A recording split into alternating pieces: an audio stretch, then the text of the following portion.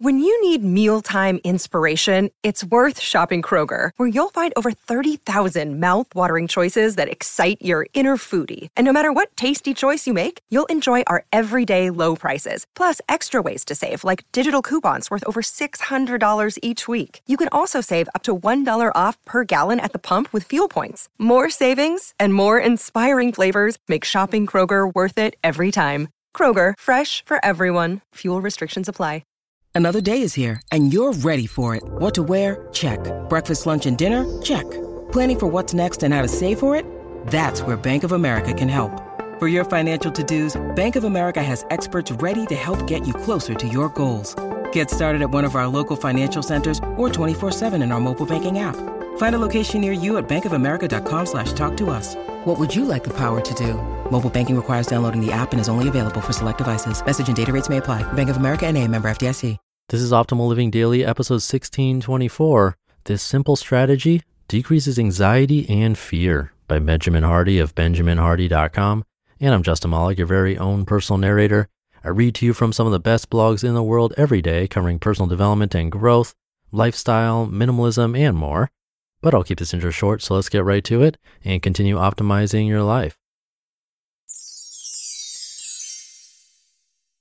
This simple strategy decreases anxiety and fear, by Benjamin Hardy of benjaminhardy.com.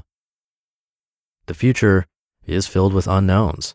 There's so much uncertainty, not only regarding personal issues, but also global and political issues.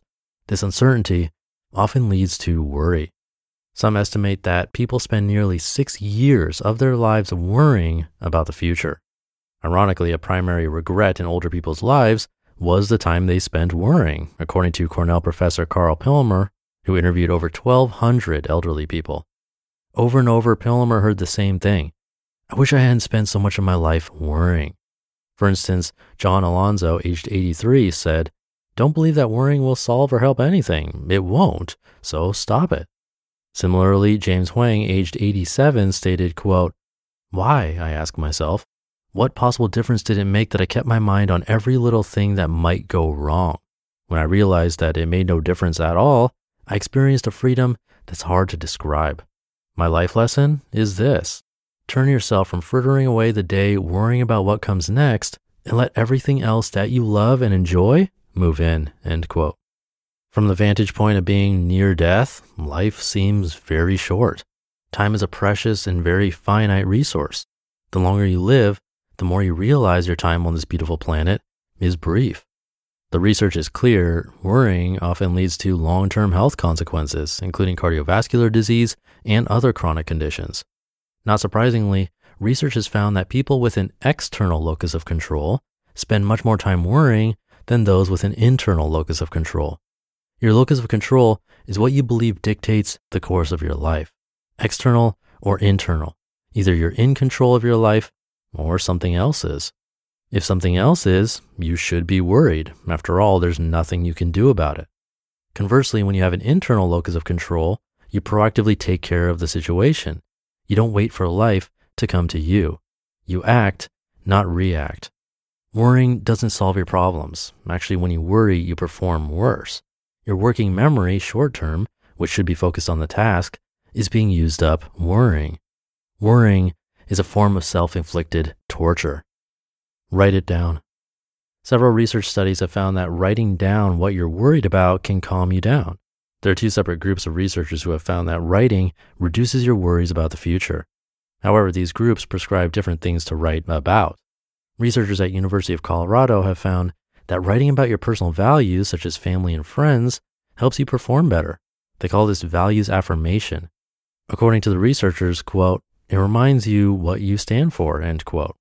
Conversely, researchers at the University of Chicago have found that having students write directly about their concerns helps reduce their worrying.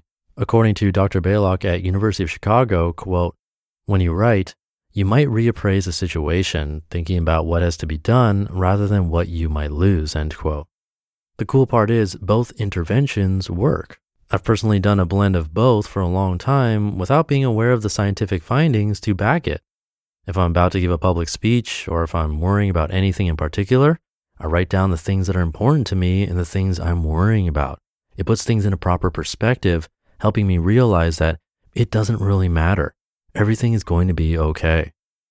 Burn it. Another interesting approach, less scientifically validated, is writing down what you're worried about and then burning the piece of paper. Some call this practice write and burn.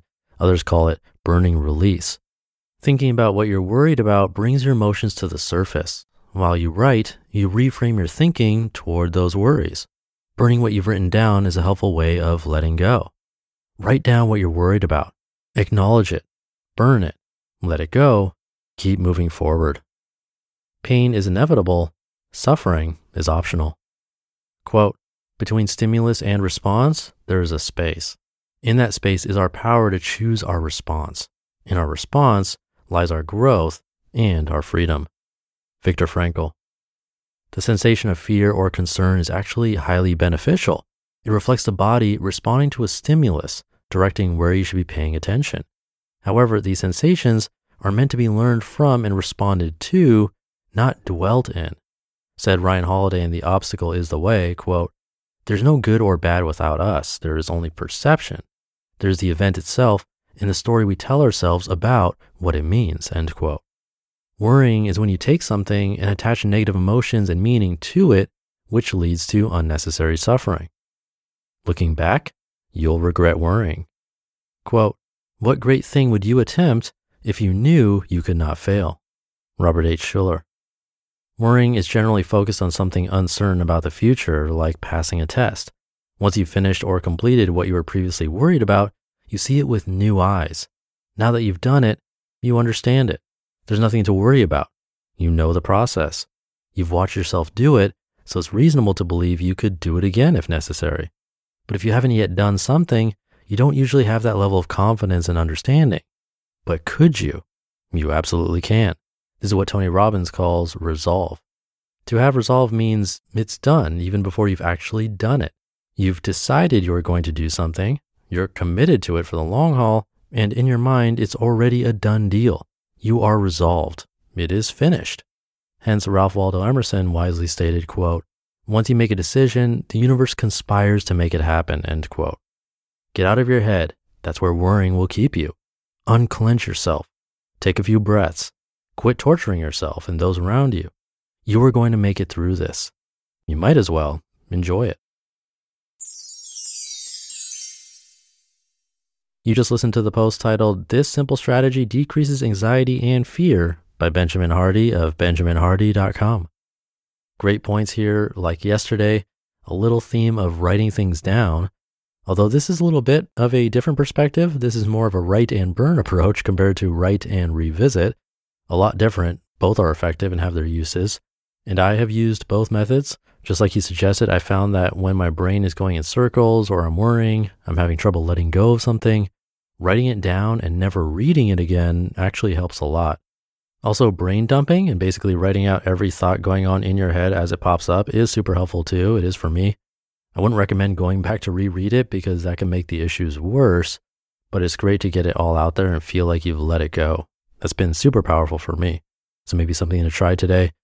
But I'll leave it there. Hope you're having a great Friday, and I'll see you over the weekend where your optimal life awaits.